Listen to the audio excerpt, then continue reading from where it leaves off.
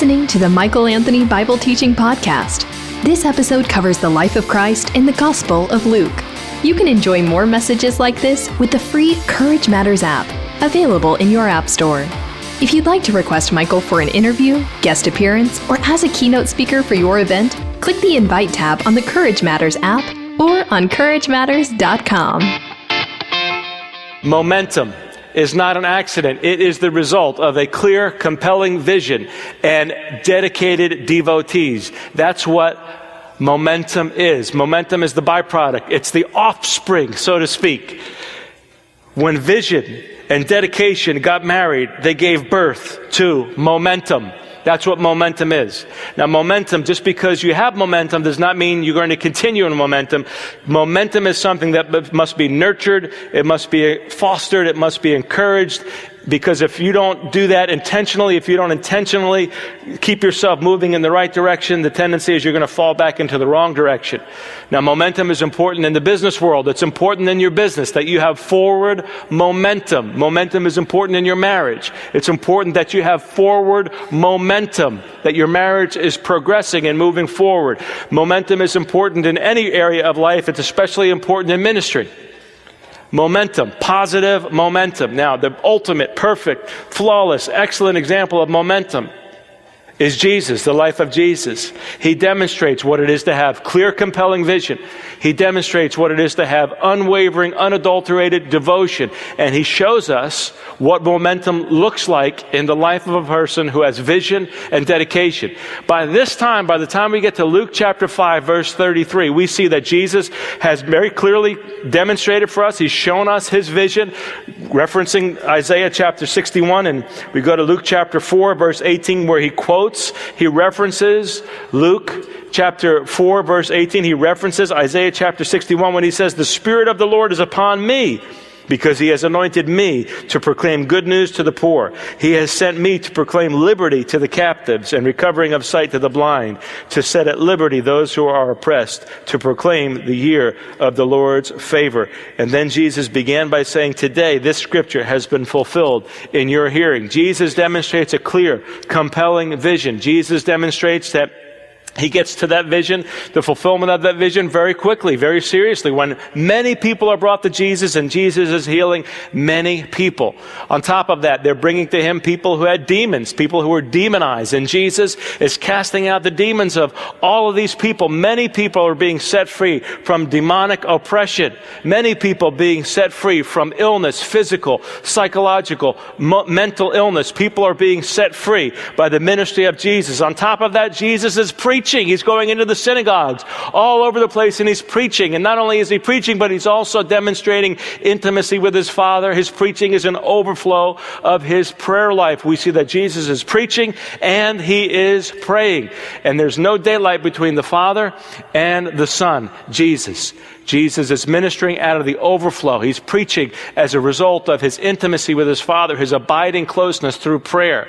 And on top of that, we see that Jesus is calling disciples. He's called Peter. He's called Andrew, Peter's brother. He's called James and John, the brothers. He's called a tax collector called Levi. And on top of that, we see that Jesus is surrounding himself with the outcasts of society, the pimps, the prostitutes, as we'll see elsewhere in Scripture, the tax collectors, those who other people in society would look at and want nothing to do with. Jesus is surrounding himself, placing himself in the center of all these people's lives, and they're following him. The only problem with being followed is that eventually somebody's going to oppose you. That's what happens.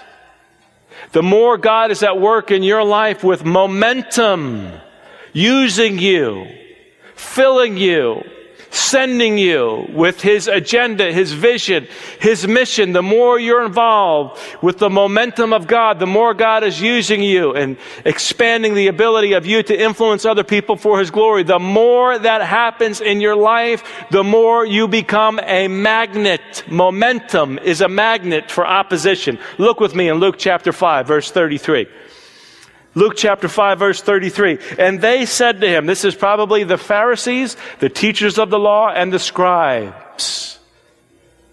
Now they're in full swing of opposition to Jesus. They said to him, the disciples of John fast often and offer prayers, and so do the disciples of the Pharisees, but yours eat and drink. And Jesus said to them, can you make wedding guests fast while the bridegroom is with them? The days will come when the bridegroom is taken away from them, and then they will fast in those days.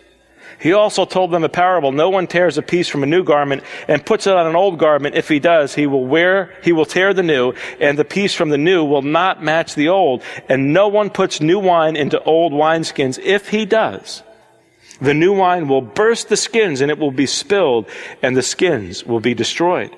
But new wine must be put into fresh wineskins, and no one, after drinking old wine, desires the new, for he says the old is good, or the old is better. Jesus is now fully engaged in his ministry. He's been preaching, he's been healing, he's been teaching people. People are following him, and it's just a matter of time.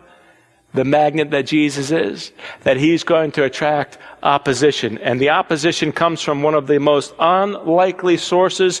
If we're reading the Bible, it would be unlikely because you would think that the people who are supposed to be spiritual, the people who have a knowledge of God, the people who understand the Old Testament, they would be the ones who would be following Jesus hook, line, and sinker. But instead, those people, the Pharisees, the teachers of the law, the scribes, the ones who were responsible with teaching the nation of Israel, instead of embracing Jesus, they're opposing Jesus. What is wrong with these people? What is wrong with the Pharisees? What is wrong with the teachers of the law, the scribes? They're the ones who have been given the Word of God. They're the ones who have dedicated their whole lives, the equivalent of a PhD after each of their names. They had dedicated their lives to the Old Testament, dedicated their lives to the ministry. Imagine that. They've dedicated their entire lives, their livelihood. They made their bread and butter from the ministry. Jesus comes on the scene, the uniquely brought forth Son of God, the Messiah, the Son of Man, the one who's prophesied about, spoken of about in the Old Testament, the one that the Pharisees should know about, the teachers of the law, they should know about him. They should be able to recognize him. Jesus comes on the scene, and instead of them embracing Jesus, they oppose Jesus. And this teaches us very clearly that when you are led by the Lord, when you are led by God, when God is using you in a monumental way where momentum is going forward, you only can have the certainty as well that you are a magnet and you will be opposed. It's not a matter of if, it's a matter of how and when. A number of years ago, when God was in the process of working in my life, and I was with my friend Greg, who was a Goomba in ministry, we would say, a buddy of mine in ministry. We were at my place on Leonard Street in Portland, Oregon. And it was late at night. We had been discussing spiritual things in the scriptures and processing what God was doing in our lives and how God was taking us deeper in our surrender to him, deeper in our walk with him. Neither of us was married. We were at my house and we were reading the scriptures, and God was leading us to a time of prayer. It was one of those times where the most appropriate thing to do would be to pray and to respond to what God was saying to us and what he was doing in our lives and what we were talking about. So we were on our hands and knees praying with these articles laid out before us of historical accounts of revival. Yes, I spent a lot of time studying revival history until one day God hit me up on the side of the head, figuratively speaking, but spiritually, literally speaking, and showed me that I could end up being a person who's an expert in what God has done in other people's lives and missed him myself. That scared me.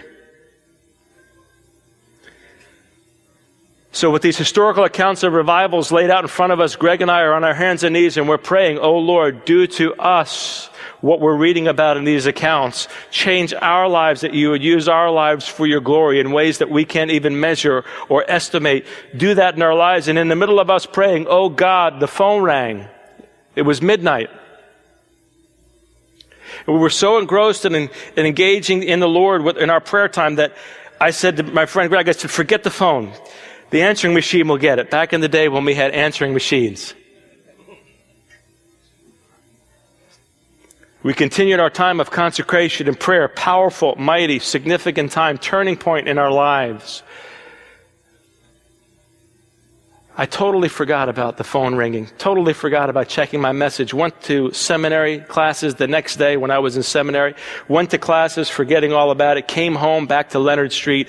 My light was blinking on the answering machine. I knew that I had messages, and at the very hour when my friend Greg and I were praying and consecrating ourselves to the Lord, this particular message dated at 12 midnight.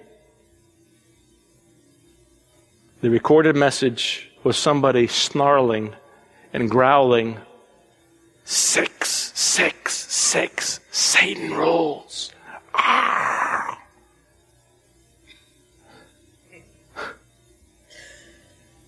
What a coincidence.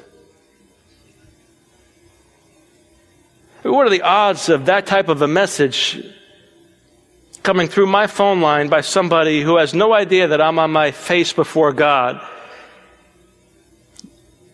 doing serious business with him, with a friend of mine? We're both on our faces before God, confessing sin, asking God to purge us, to cleanse us, to purify us.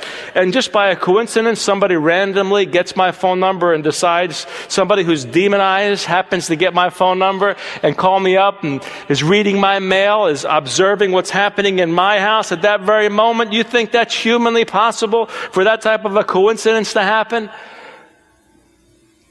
When you are caught up in a movement of God, when God is deeply at work, truly at work in your life, you better believe that the movement becomes a magnet. You will be opposed. It's not a matter of if, it's a matter of when and how.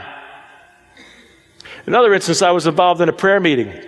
Powerful, significant prayer meeting. People confessing sin, really getting serious about their walks with the Lord. I mean, it was the kind of a thing where I thought the door was going to open up in the building that we were in, and I was going to see Jesus himself come in. It was during that time we were singing songs, tears flowing, confessing sin. God was powerfully moving.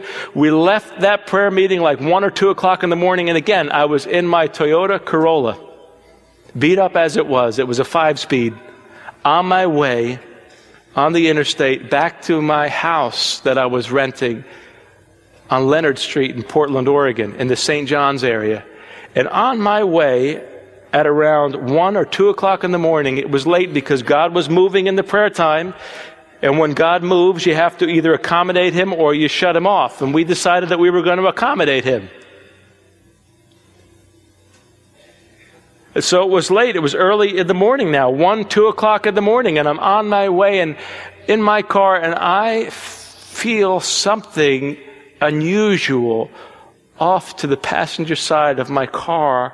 And as I looked to the passenger seat, my eyes went up, and there was a car parallel to me driving, and in that car, in the driver's seat, was a woman staring right at me as she was driving. I thought, it's dangerous to drive and to stare, let alone being impolite. Spider sense in me, something deep inside told me something was deeply wrong. She was trying to get my attention, motioning to me. She wanted to rendezvous with me. What a coincidence that at 1 or 2 o'clock in the morning on the highway, randomly speaking, she would pick me. In my Toyota Corolla, she certainly wasn't picking me because of the car I drove. And if she was, it told me about the kind of woman she was right there. Pedal to the metal, stepped on the gas, took off. She quickly followed by pulling behind me and following me. I could not go to my house right away on Leonard Street that night. I had to do a bunch of maneuvers to lose her, knowing that if she then knew where I lived, I'd be in big trouble. And I lost her. What a strange coincidence that as I was enveloped in the movement of God, as God was doing a mighty work in my life, I was opposed. It's true in my life. It's true in the life of Jesus. It's true in the life of anybody who wants to follow Jesus. Do you want to follow Jesus? Do you? Then you're a magnet for opposition. Here are the Pharisees, verse 33 of chapter 5. They said to him, the disciples of John fast often and offer prayers, and so do the disciples of the Pharisees, but yours eat and drink. In other words, hey, can we talk to you for a minute about ministry, Jesus? Because we know a thing or two about ministry, and you don't seem to understand how it works. You see, when a man or a woman, boy or girl, whether it's John's disciples or our disciples, the Pharisees, when you're really dedicated to God, people know it because they see you praying. You tell them that you fast. You wear your spiritual heart on your sleeve. We're very well versed in that. It's obvious because we do our acts of righteousness before men. Where are the acts of righteousness of your disciples? They're not fasting. They're not praying. They're really not very spiritual. Oh, spiritual wonder.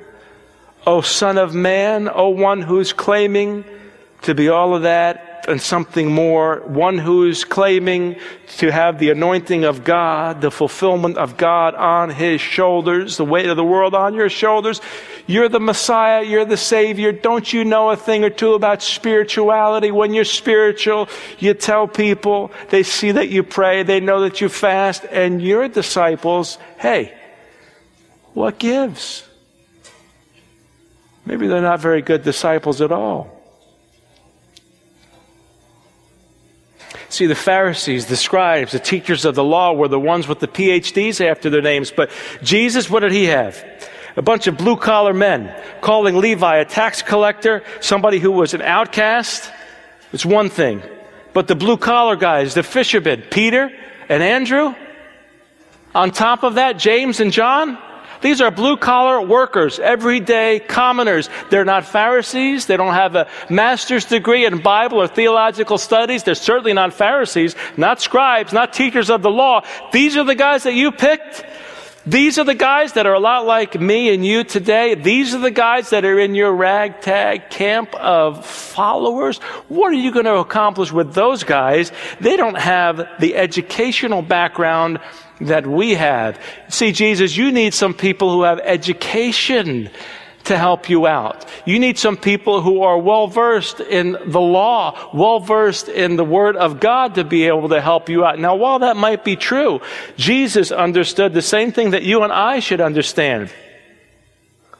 All the knowledge of Scripture in the world is completely useless if it's not coupled with surrender. Jesus had in Andrew and Peter, Jesus had in James and John, Jesus had in Levi what he did not have and what he would never get from the Pharisees. Followers. Jesus had in these blue-collar men devotion. Devotion trumps education every single time. I cannot tell you the number of times I have met people with phenomenal Bible knowledge, and yet they're Pharisaic all as well. See, in life, you will either be a Pharisee or a follower. That's what you're going to be. That's what you are right now. You are either a Pharisee or a follower.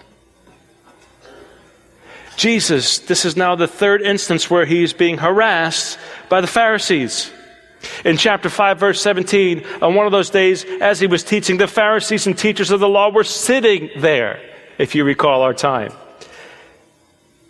And then Jesus pronounces publicly that this man's sins are forgiven. The man who was crippled, Jesus says, your sins are forgiven. And the Pharisees are incredulous. They're caught. What are you saying?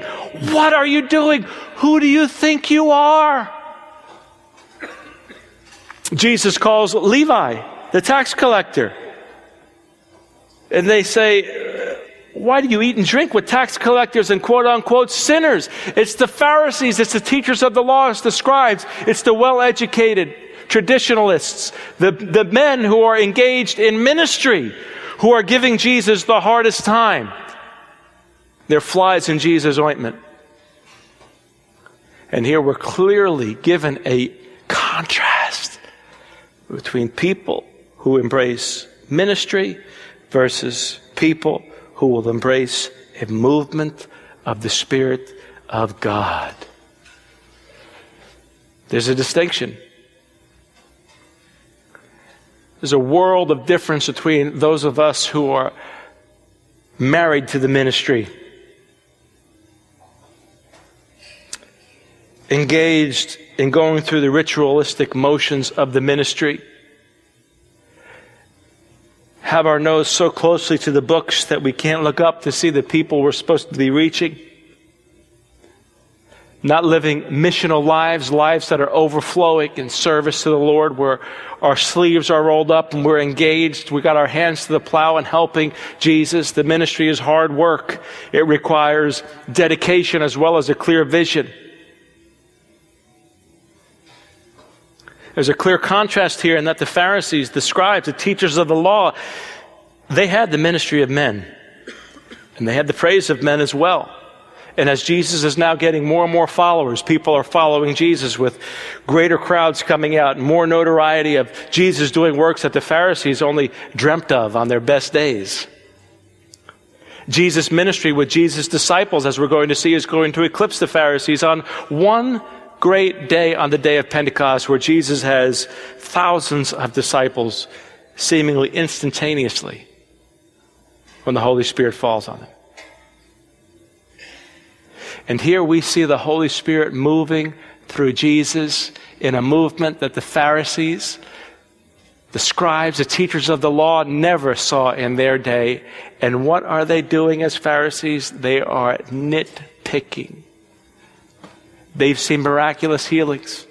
Right before their very eyes, they saw a man healed. That same man's sins were forgiven, pronounced by Jesus. They're hearing the stories of the demons being cast out, the others being healed. They're hearing the teachings of Jesus, the preaching of Jesus. And what are they fixated on? Minutia, detail, details. You've heard it said that the devil is in the details. It's true here. They're critical of Jesus. When they should have been enamored with him, they should have been captivated by him. They should have been caught up in this movement of God. Finally, he'd come to their midst, and instead, they're nitpicky. See, that's what Pharisees are. They're not only well-educated, they're nitpicky. How come you don't do this? Pharisee is somebody who sees only the problems in ministry, only sees the problems in life. They cannot see the movement of the Spirit of God.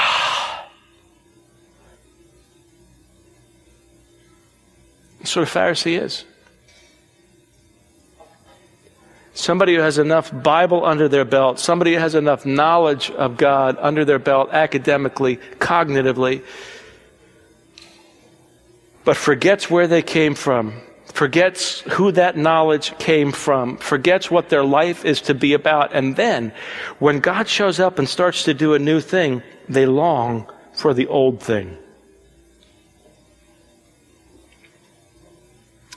When God wants to do a new thing in your life, are you in a position to receive the new thing that God wants to do, or are you reminiscing about the days gone by?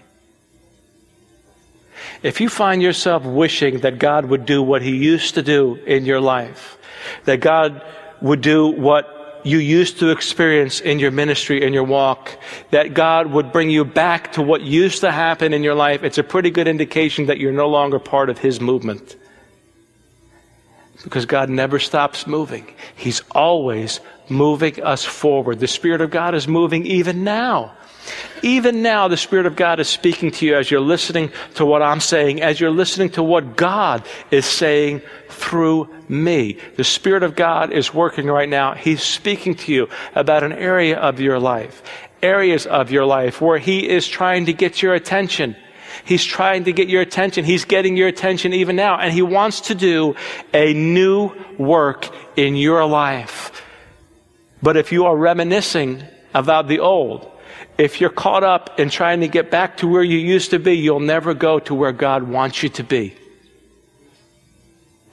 If you're nitpicky about the details and you're criticizing because of your lack that you see in your life, you see that God doesn't have this provided for, God has not taken care of that need or this situation, you'll never see what God is doing, the doors that God is opening if you only look at the doors that are closed. Listen, when a door is closed, it's because God's got another door that He wants you to walk through. If you sit there and you focus on the closed doors all of your life, or all the things that you can't do, you'll never do the thing that God has called you to do. You should thank God that He's closed more doors than He's opened. That's Him funneling you, showing you, channeling you which door you should walk through. This is the way, walk in it. You're either going to be a Pharisee who's a nitpicker, your education is going to get in the way, or you're going to be a follower that the things you're learning about God are going to funnel you intentionally through the door that He wants you to walk into. For His glory, for His honor. You know, it's interesting here, the example that Jesus gives. He tells them a parable. Now, parables do not have multiple points. They have one main key point. And Jesus is always using the right opportunity at the right time to say the right word, to provide the right parable, to drive home maximum impact. Now, it's interesting what He pulls out of His bag of tricks, figuratively speaking. At this particular time when He's dealing with the Pharisees, He tells them this particular parable, verse 36.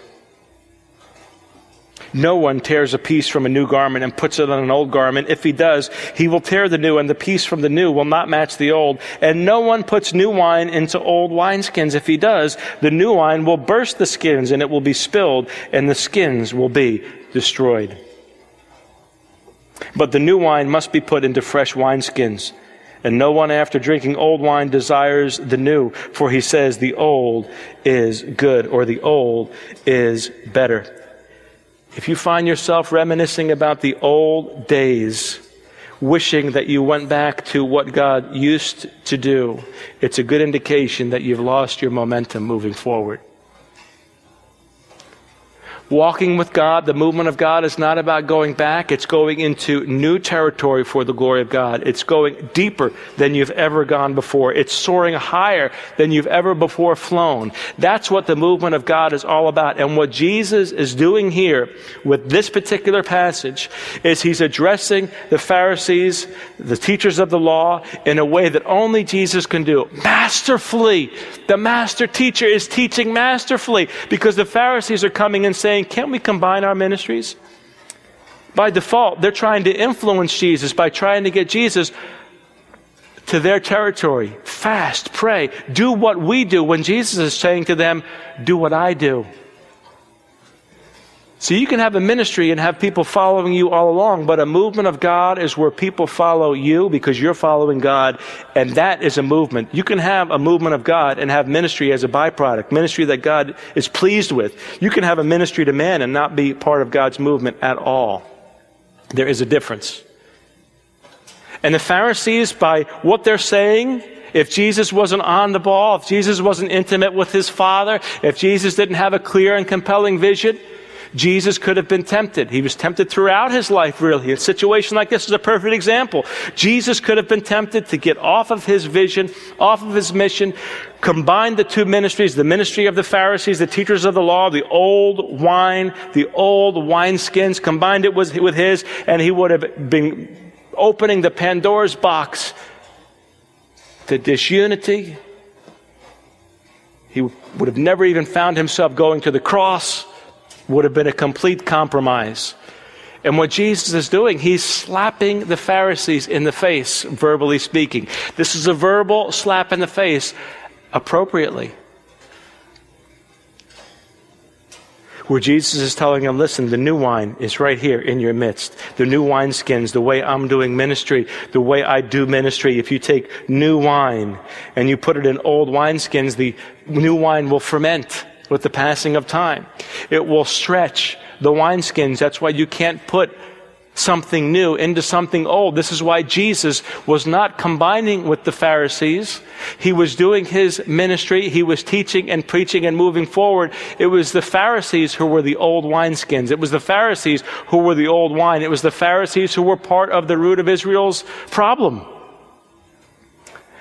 having gotten them so close to the letter of the law, emphasizing so vehemently the teachings of the Scriptures, worshiping the Old Testament to the point, and the religious system that they had created on top of that, so much so to the point that when the Messiah himself arrives on the scene and the movement of God is clear, invigorating, the fire of God is now moving, instead of the Pharisees becoming followers, they're naysayers and nitpickers and critical, argumentative adversaries when they should have been advocates. And you know, in your life and in mine, it's really boiled down to this. You're either going to be caught up in the new wine of what God is doing, the movement of God, where you are accommodating the movement of God, or you're going to be opposed to him. You're either going to be a follower or a Pharisee. You're either going to be getting with the program of God, where God is speaking to you, talking to you, asking you to follow him, and you're saying yes, or you are a fault finder and you're lagging behind. There's no in between. You're either a Pharisee or a follower. You've been listening to the Michael Anthony Bible Teaching Podcast. If you enjoyed this message, you'll love Michael Anthony's Courage Matters podcast, where he focuses on leadership, relationships, and world events. To learn more, visit CourageMatters.com or download the free Courage Matters app. Interested in requesting Michael for an interview, guest appearance, or as a keynote speaker for your event? Click the Invite tab on the Courage Matters app or on CourageMatters.com. In the meantime, keep looking up. There's no place else worth looking.